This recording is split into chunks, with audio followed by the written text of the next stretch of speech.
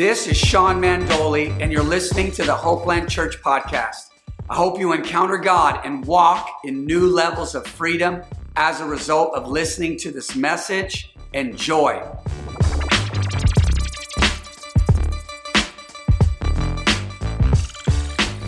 What is up, Hopeland Church? Good to see everybody this morning. Stoked you're here today. We are in part 2 of our sermon series, The Gray Areas. And my prayer is that you are going to get some revelation today, get a good word today, so you can go into this week confident that you've heard from God, that you've got something you can take home with you and really digest this word. All right. So once again, really stoked to be here with you. And we're going to jump right into the Word of God today. So let's turn in our Bibles here to Colossians chapter 1. I'm going to read some notes and just really kind of share a foundation of the message today with regard to the gray areas. And then I'll meet you in Colossians chapter 1. Okay, so let me pray. Father, we thank you for your word today. We thank you, God, for the word of God. Lord, we thank you that this word is going to be planted on some good soil and it's going to produce fruit in our life that will remain. I pray in Jesus' name that everybody that hears the word of God as it is, the absolute truth of the Word of God, the God-breathed, God-inspired, inerrant, all-powerful Word that created the heavens and the earth, I pray that they would be changed, that they would be transformed into your image, God, as a result of the Word being grafted in their soul today. In Jesus' mighty name, and everybody said amen. All right, let's do this here. The gray areas, okay? I'm going to just do a quick review as a reminder. Last week we talked about the love of God and how there's no gray area in the love of God. That is the foundation of our relationship with God. It's His love for us, and it is the foundation of our relationship with other people, that we love them unconditionally, okay? So as we jump into just going taking another step in this series, we're going to talk about how there can't be any gray areas in who we worship. Can I get an amen, somebody? Okay, and why? Because our worship is at the core of who we are, is worship. At the core of our identity is worship. Okay, and so we're going to look at some scriptures and really look at this, and then we may have some time today to really go into some false identities, some counterfeit identities that are in our world today, and how to combat them, and how to fight for and remain in Christ and confident in the identity He has given us. Okay, so here we go. So once again, identity, okay, only comes from God. Okay, the right type of identity, the identity we were created to live out, the why am I here and who am I questions only can come from God in Christ. Okay, that any other identity, any other person, place, or thing we build our identity on is false. It is counterfeit, and it is, in a sense, a heresy identity, okay? So identity only comes from God, the right type of identity, all right? This is an absolute truth of the Word of God. Anything outside of this truth is deception. Somebody say amen, okay? So we're really going to be challenged in this message, okay? I hope that you are, that we all are, okay? And so remember, love is the reason that we look at the Word of God and we allow God to challenge us. It's His love that would desire to challenge us, because it's not. I'm not assuming that people out there are worshiping a bunch of false gods and idols. But as we get into this, you might see certain habits, certain things you do, certain ways you think that could be contrary to the soundness of the Word of God, and that there could be areas of our life or perspectives we have of ourselves and others and of life in general that are not based on the Word of God, not based on His love for us, and not based on who we are in Christ, okay? So my hope is that we're able to minister this Word in love and challenge people to let go of things and surrender things that they're holding on to, but they're truly false identities, heresy identities, and counterfeit. Like, we need to let go of those things, right? We need to separate ourselves from the lies and lay hold of the truth, right? Okay, so here we go. As we get into this, at the core, okay, of identity is worship.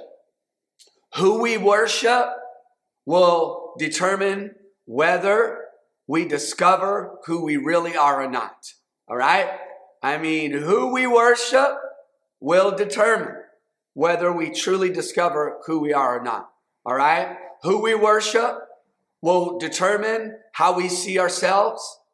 Who we worship determines how we see others. Okay?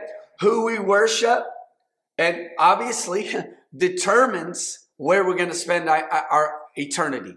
Okay? Who we worship determines the type of life we will live here on the earth and the type of life we will live in eternity. All right, so let's look at this.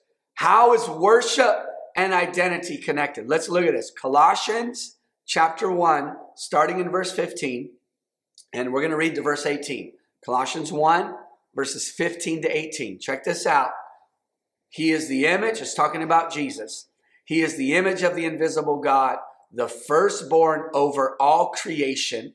For by him all things were created that are in heaven and that are on earth, visible and invisible, whether thrones or dominions or principalities or powers.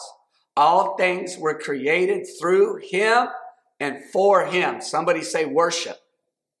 Once again, let me read that again. All things were created through him and for him. Somebody say, I was created to worship.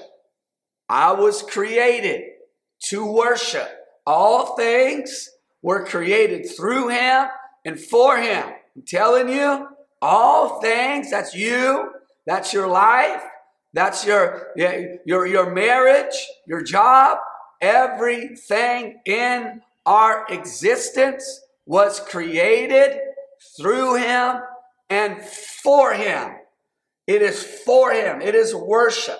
We were created to worship. At the core of our being is a desire to worship God, to worship him.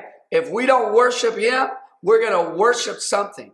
We were created to worship. We are a fool for somebody, and we determine by our will, who will I be a fool for?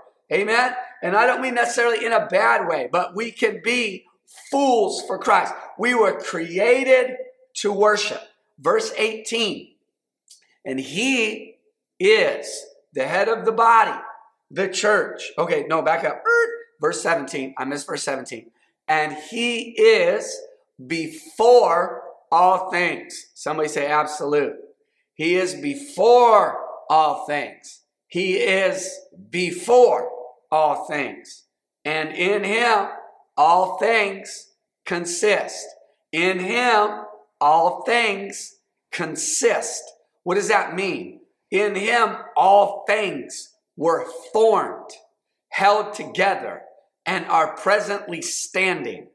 In him, all things are formed, held together, and standing. In another verse we read out of Colossians last week, that we are complete in him. All right? Our identity only comes from him because he is the only one that was before all things, and in him all things consist, were formed, are held together and standing. Hallelujah. Hallelujah. Verse 18, and he is the head of the body, the church, who is the beginning, the firstborn from the dead, that in all things, some things, no. Part things, no. In all things, he may have the preeminence. That in all things, he may have the preeminence. We are held together in him. This portion of scripture here in Colossians is all about worship. And right in the middle of it, it speaks of identity. That in him all things consist. He's before all things. Who we are rests on him and in him alone. And we are formed, held together, and standing here today because of him. I don't know if you know about this. You may, I'm not sure. But, even in molecular biology, right, that there's subatomic particles. And you could just take a microscope and go deeper and deeper and deeper into matter, right? Any matter at all. And some of the smallest atoms, subatomic particles and all that, even scientists will tell you this, that in every atom, in every small, minute piece of matter, there is this particle, and they actually call it the God particle. Because Colossians, the Word of God says, he is before all things, and in him all things have been formed, held together, and standing. And this God particle is what is holding things together. They call it the God particle because they can't figure it out. But it is something in all matter holding it together. All right. And our identity, who are we? Why am I here? Who am I really? It is found in Christ because he knows he is before all things, and in him all things consist. He is the head of the body, the church, who is the beginning, the first born from the dead, that in all things he may have the preeminence. Somebody say worship. In him all things consist. Somebody say identity. And in him all things, in all things he may have the preeminence. Somebody say worship. So here it is, my first point. Worship determines identity. Worship determines identity. All right, this word preeminence, I love this word because only God is described as the preeminent one. This is absolute. He is God. He's the King of kings and Lord of lords. He is the maker of the heavens and the earth, the Alpha, the Omega, the beginning, the end, the Almighty God, the Prince of Peace, the everlasting Father, the Lamb of God, the Lion of the tribe of Judah. He is the Word that was made flesh. He is our resurrected Savior. He is Master, King, and Lord. To him be the glory and the power and the honor forever and ever and ever. At the name of Jesus, every knee will bow. Every tongue will confess that he is Lord. Hallelujah. Hallelujah. Worship determines identity. So preeminence. It's a Greek word. It comes from the Greek word photos. It means to have the first place. To have the first place. To be first in rank and influence. That our worship unto God, unto Jesus, our life is that he would have the due, primary, paramount seat of authority and influence in every aspect of our life now and forever. That he would have the preeminence. He is God. There is no other. We will worship no other gods. Jesus is the only one that saves, forgives, justifies, washes us of sin, and fills us with the Holy Spirit. It means to have the first place, to be first in rank And influence means number one. Numero uno. Primero. Christ is number one. Chief. It means what or who comes before all things. He was before all things. All right. That he may, I love this, that he may have the influence. It has a connotation that speaks to the will of the person that would allow him to have the place that he actually sits in, but in my life. Somebody say worship. Somebody say worship determines identity. The Creator knows who we are, and in him we see who we really are. Christ knows who we are. He knows us. He knows the number of hairs on our head. We were in him before the foundation of the world. And because God knows us and knows who we are, in him we see who we really are. Hallelujah. In encountering our Creator through worship, we begin the journey of knowing who we really are. Who we really are. It is found in nothing else. It is not found in anything. It's not our identity and who we are. There is no gray areas. We must not leave any room of any variable in who we are in God and who we are to him and who we are called to be for him. All right? And so we are going to get into some false identities. But last week, I wanted to lay a foundation of the love of God in Christ, the absolute love of God for us. And today, I really wanted to kind of build on that foundation of worship, and that this is the Christian life. This is it. It is worship. And worship, there is more about worship and in worship. But today, I'm just emphasizing the connection of who we are and worship. Okay? That there must be no gray areas in our worship. Okay? And I know when we talk about worship in ecclesiastical environments, in the church, in these liturgical circles, we tend to think it is a part of singing, or it is the song service, or it is the music we listen to. And yes, it is that, but it's not, that's just a part of it. Our worship is not just singing, although our worship to him is expressed in it. Because if you look at the language of our worship, it is absolute. You know, he is Lord, right? Some of the old songs or psalms, some of the old songs, or even some of the new ones, right? That our worship just really puts language in it. If I could say, our song puts language to our worship, right? That, I surrender all, right? That's absolute. Like, God, you are worth my everything. Jesus, you are worthy of the glory. You're worthy of the praise. Bless the Lord, O my soul. All that's within me. Bless your holy name. You know, John P. Key has a song that says, I do worship, right? So we worship through song, but that's not all of what worship is. All right.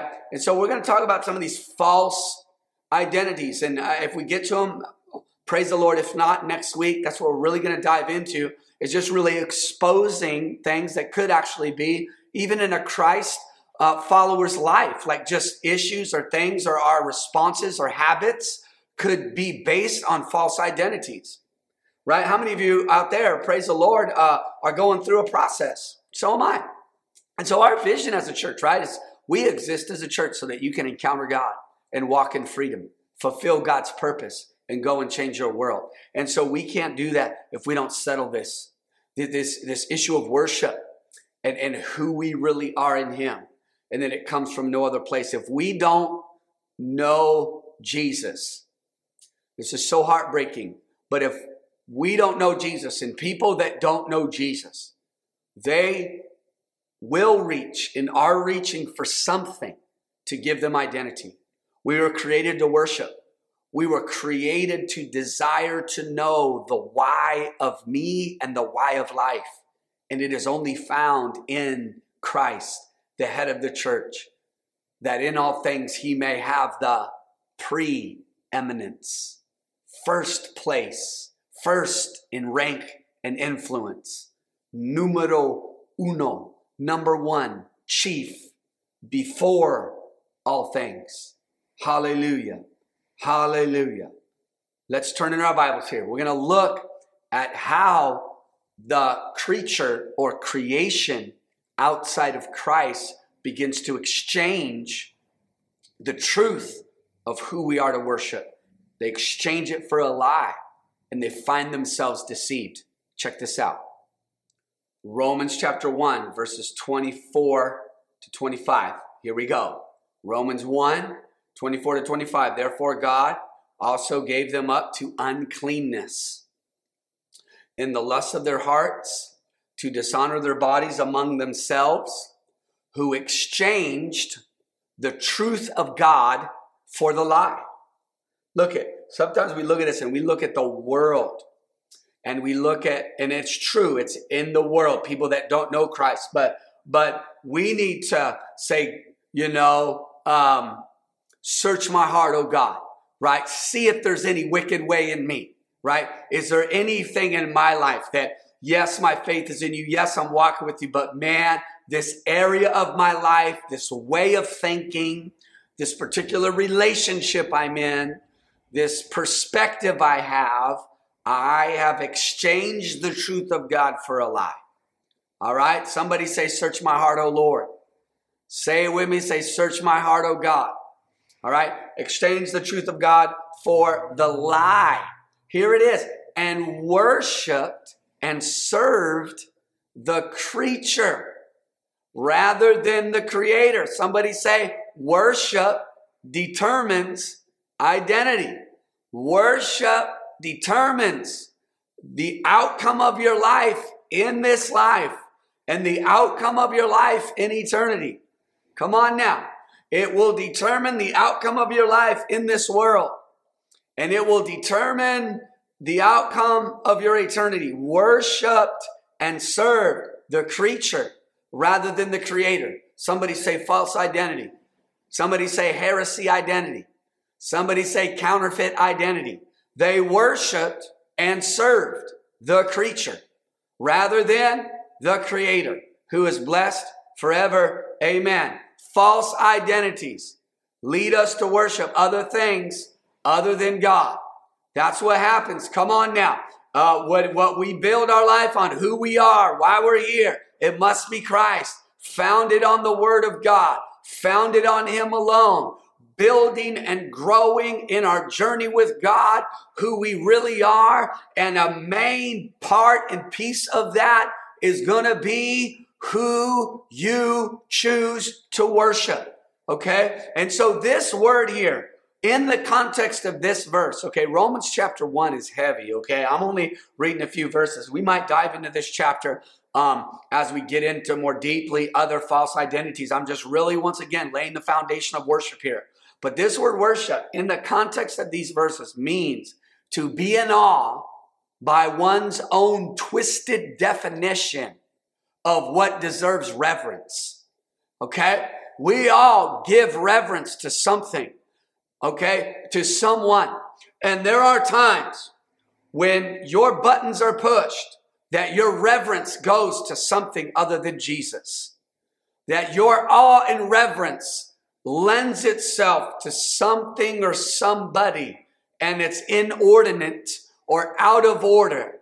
And it is us exchanging the truth of God for the lie. And we're worshiping and serving the creature rather than the creator. He only deserves our worship. He only deserves that type of attention. He only deserves that type of awe and reverence. Somebody say amen. Our worship will determine our identity. All right, once again, this word worship means, in the context of this verse, is that we find ourselves in awe by our own twisted definition of what deserves our reverence. Somebody say, worship God only. Somebody say, I will worship him only. Come on now. Come on now. Hallelujah. I will worship him only. All right. Matthew chapter 4, verses 9 to 11. This is when Jesus was in the wilderness and the devil was tempting him. And I won't read the whole portion. I'm going to read these verses. But he kept saying to him, if you are the Son of God. See, the devil wants to get us at the point of identity. He knows, the devil knows, if he could get us there, he can twist everything else. If he could get us at that point, the core, if he could cause us to question who we are, if you are. Jesus is the Son of God, but he's trying to get him to question who he really is. Come on now. All right? We all have buttons. We all have vulnerabilities. We all have weaknesses, and we need to know. We need to know this. We need to know this. Here we go. Let's read this. Matthew chapter 4, verses 9 to 11. Here it is. And he said to him, this is the devil talking to Jesus now, all these things I will give you if you fall down and what? Worship me. Devil's trying to steal his worship. He's trying to, he was questioning his identity and now he's trying to steal his worship. I'm telling you, worship determines identity. And if the devil can get you to question who you are in Christ, he will snatch up your worship. And we were created to worship. I'm telling you right now, all right, Lucifer was the worshiping angel that covered. He said, I will exalt myself. And God said, no, you won't. And he booted him out of heaven. He lost his privilege of worship. And now the devil's trying to steal our worship. He's jealous. He will never get it back. That Satan will not be redeemed. And he's trying to steal what he lost. Hallelujah. He's not going to get it. Come on, somebody say amen. He says, I'll give you all this if you fall down and worship me. Verse 10, then Jesus said to him, away with you, Satan, for it is written, you shall worship the Lord your God, and him only shall you serve. All right? Isn't that the exact language used in Romans chapter 1? Worship and serve. Romans 1:25, let's go back. Who exchanged the truth of God for the lie and worshiped and served the creature rather than the creator. The devil is trying to steal your worship and he's trying to steal who you serve. And in that is your identity. Don't let him touch your worship. Don't allow him to deceive you in who you are. You get into the Word of God. Continue to discover who you are. To continue to see yourself for who God created you to be and who you are in him.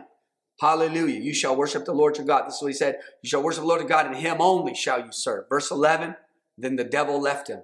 And behold, angels came and ministered him. Settle the issue of worship daily, church. Settle the issue of worship daily. Okay? Don't overcomplicate spiritual warfare. Worship God.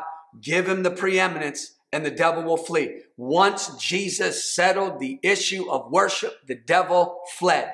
I'm going to say it again. Once Jesus settled the issue of worship, the devil fled. He ran. You shall worship the Lord your God, and him only shall you serve. Then the devil left him. Hallelujah. Hallelujah. Thank you, Lord. Hallelujah. Here's my next point. Don't let the devil steal your worship. Don't let the devil steal your worship. Don't leave any gray areas. Whatever it is, whatever you find yourself putting too much reverence, too much awe, too much time, energy, attention, and worth. If it isn't Jesus, it's not worthy. If that person is not Jesus, they are not worthy. They don't determine your eternity. They do not determine your identity. Only Christ is worthy of the time, attention, effort. Only Him. Only Him. Don't let the devil steal your worship. Come on now. Come on now, somebody. So here's some questions. Come on now. I'm trying to get you to walk in some freedom, folks. Here are some good questions. Where am I most vulnerable? Come on, you know what those are. You know what you know there's some area that when the devil lies to you, it messes you up. When he gets up in there and starts lying to you, whether it's through a person, place, thing, situation, failure, setback, I don't know.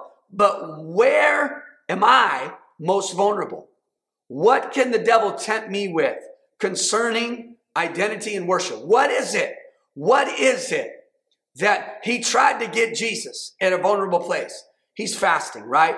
40 days and 40 nights in the wilderness, man. He was vulnerable in the sense that, you know, he was in the wilderness. He was hungry. First thing he tempted him with was bread, right? So the devil, you know, the Bible says that we are drawn away and enticed by our own lust. So we got to know this. We got to know this so we can recognize it when it comes and put the devil in his place and establish and settle the issue of worship.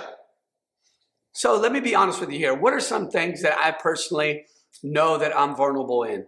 And that is the devil lies to me and tempts me to compromise my worship, to question who I am, if I feel that what I'm doing is not working, or if I don't feel like I'm succeeding or fruitful in something, that I can, if I'm not careful, I can get overly discouraged and just down. And I start to quit. I know, and he starts to get me at my identity. And it's attached to what I do most of the time. It's something I'm doing. If what I attempted to do didn't work the way that I felt like it should, if I allow it, can get me even depressed and down. I have to combat that, right? And so once again, where am I most vulnerable? That's something that I can be, if I preach, right? And you could even ask my wife this, and I'm not happy with it when I'm done, or for whatever reason. We get in the car heading home, and she just knows right away, like, oh, okay, he's processing this. He's struggling with how he did. And so what I do many times, that's kind of the thing that can get me. What I am attempting to do, if the devil will lie to me and tell me it's failing, it's not working, you're worthless, and if I start to allow that, he can get me in those moments. All right. And I know that. And I love how Jesus said, man, it is written, right? And so what is he doing? It's not about the event of the preaching. He's trying to get me at the core of who I am to question that and steal my worship from God. Come on now. You got to know that. That's just something that I personally, that I fight through. All right. So once again, don't let the devil steal your worship. Look at, if worship leads us to the truth of who we really are, which it does, then false worship leads us to a twisted and deceptive view of who we are. Can I say that again for the people in the back?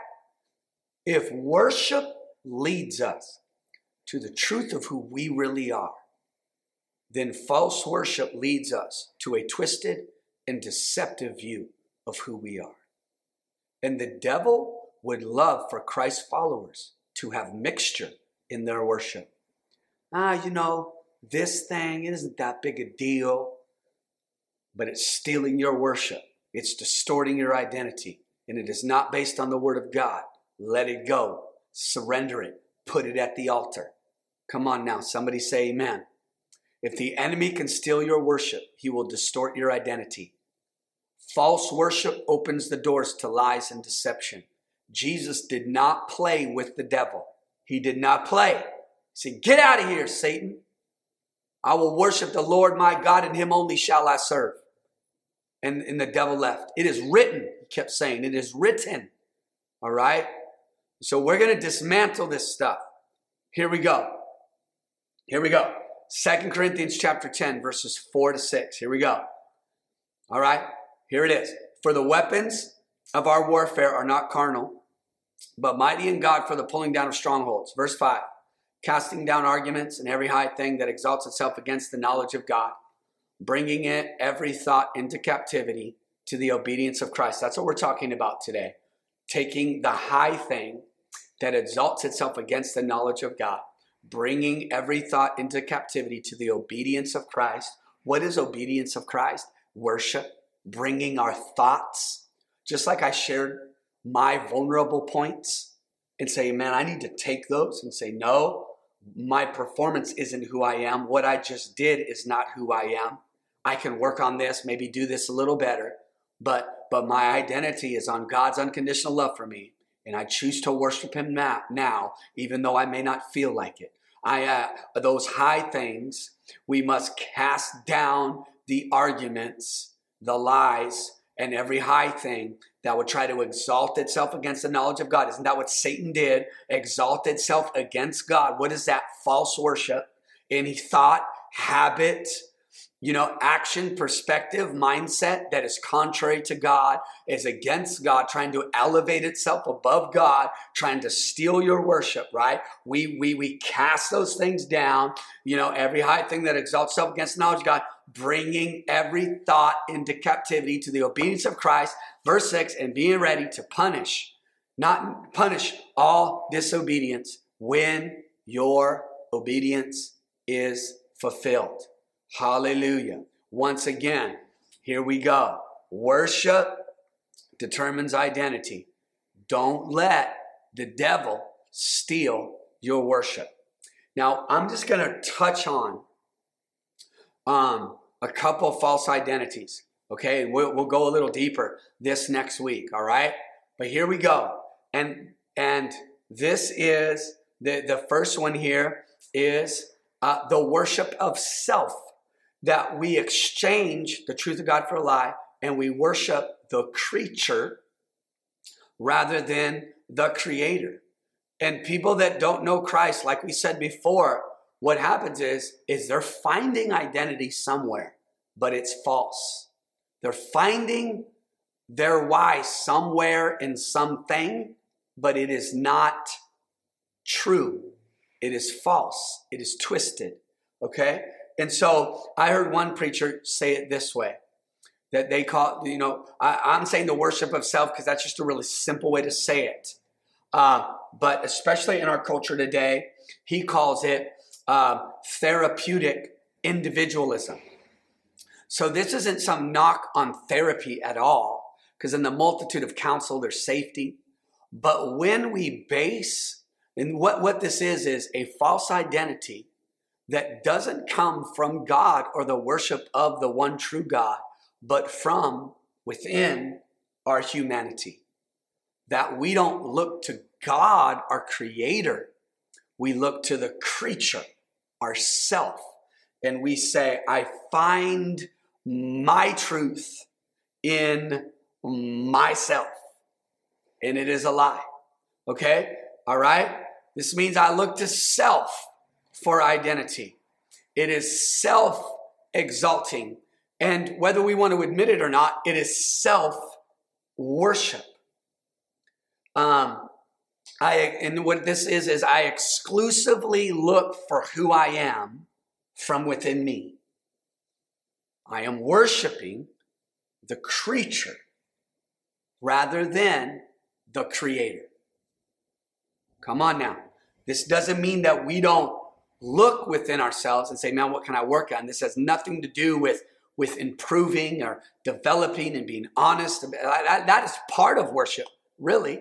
But when we exchange the truth of God, we say, no, not God, not worship, but me. It's in me. I am, in a sense, I am the God. I am the affection. I am the focal point. It's from me. It's in me, and it's humanistic. All right. It's not Christ-centric. It's human-centric. It is exchanging the truth of God for life. Is a worship of self. All right. And some of the things we say or we hear in culture at times is like, what is your truth? Right. Or we hear people say, I just want to be true to myself. Right. And I'm doing me. Right. And so people that don't know Christ, like they will latch onto something. So this isn't we don't look at this for what it is, so we can look at people that are in this state. This is where they are, and say, and just, like we said last week, it's about, if we're going to speak the truth to people, it's love. It's like, I love you. And our heart is that they would encounter Christ. And when we encounter Jesus, we encounter God, we encounter Christ, we literally get delivered from the worship of self, this self-therapeutic individualism that is pervading our world and culture today. And we get delivered of that, and we begin to worship the one true God, and we begin to discover who we really are.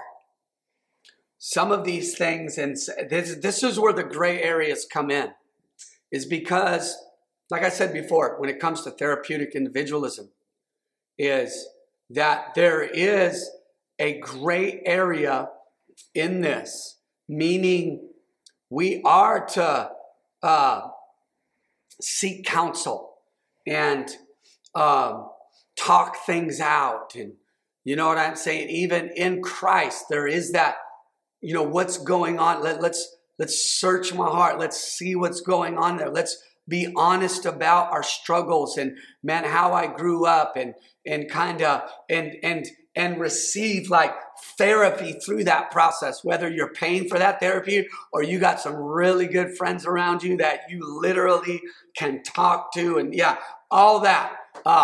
There's, that is a good thing, right? But this is where we draw the line, is when we push God, worship, the Word of God, and aside, and we solely and exclusively seek identity from within our humanity. I'm telling you, it's the worship of self. Come on now. Somebody say amen. All right, so here's the next one. And me and my wife, we're going to touch on these more as the month goes on. But here's the next one. And this one is very real in the church, okay? And this is something that I personally can just speak on, because this really has to do with an identity within the Christian community in America. It's called Christian nationalism. All right, so I'm just going to read from my notes so you can see. And this is a heresy identity, okay? This is a false identity, all right? And so here it is. Because the religion of evangelicalism is so big in America, it's created this fusion of theology and American nationalism. It's a fusion of being a Christian and a white American. And it is a false identity. It is a mixture of American religious culture / or I should say, white American Christian culture in America and the kingdom of God. It is a mixture, okay? And guess what? Not everybody's included in this, right? I mean, this is in our churches. This is like, it is a real thing that, what does it say? What is it saying without saying it? That the true Christians are of a right-wing political viewpoint, white, and tote their Bible and go to church. And that is not the kingdom of God, right? That is not the gospel. That's a whole lot of culture mixed with theology. It's a mixture in America. It is a real thing, okay? And these things we mentioned, the therapeutic individualism, the victimized progressivism, and the Christian nationalism are these mixtures. I believe if we really look at these things, there are some things in there that aren't necessarily sin. People that love America and they are nationalistic. I'm not, I can see how people are thankful for being here, but this thing can creep in and create this identity of what it means to be a Christ follower. And it's not. It is a mixture. It is a mixture. And these all come down to the worship of something else other than God. The main point here is that these can creep in and they become these high things that exalt themselves against the knowledge of God, bringing every thought into captivity to what? The obedience of Christ, and being ready to punish all disobedience when your obedience is fulfilled. Okay, that's 2 Corinthians chapter 10. And I'm going to read verse 4 again. Verse 4 and 5 again. But here we go. Let's read this and then I'm going to pray. But 2 Corinthians 10:4. For the weapons of our warfare are not carnal. It's not natural. Everything I mentioned, there are these natural elements to these things. And when they become first, when these things become preeminent, we are worshiping the Creator. We are worshiping the creation, the creature, and not the Creator. For the weapons of our warfare, I'm telling you, today really it's a lesson in spiritual warfare. For the weapons of our warfare are not carnal. They're not natural. They're not earthly. But mighty in God for pulling down strongholds, casting down arguments, and every high thing that exalts itself against the knowledge of God, bringing every thought, somebody say every thought into captivity to the obedience of Christ. Don't let the devil steal your worship. Worship determines true identity of who you really are. Father, right now in Jesus' name, I just pray for everybody. I pray, God, in the name of Jesus, whatever it is, whatever high thing is in their life, whatever thing that's trying to exalt itself against the knowledge of God, whatever from this natural world has become preeminent, I pray in the name of Jesus that we would cast those things at your feet and we would worship you alone. I pray, God, that Hopeland Church would be a spiritual house that chooses to worship you alone, Father. In Jesus' name, amen.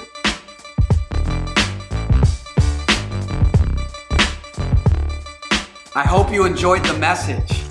And my prayer is that you will change your world as a result. If you're ever in the LA area, join us for one of our weekend gatherings. And don't forget to follow us on social media. Peace.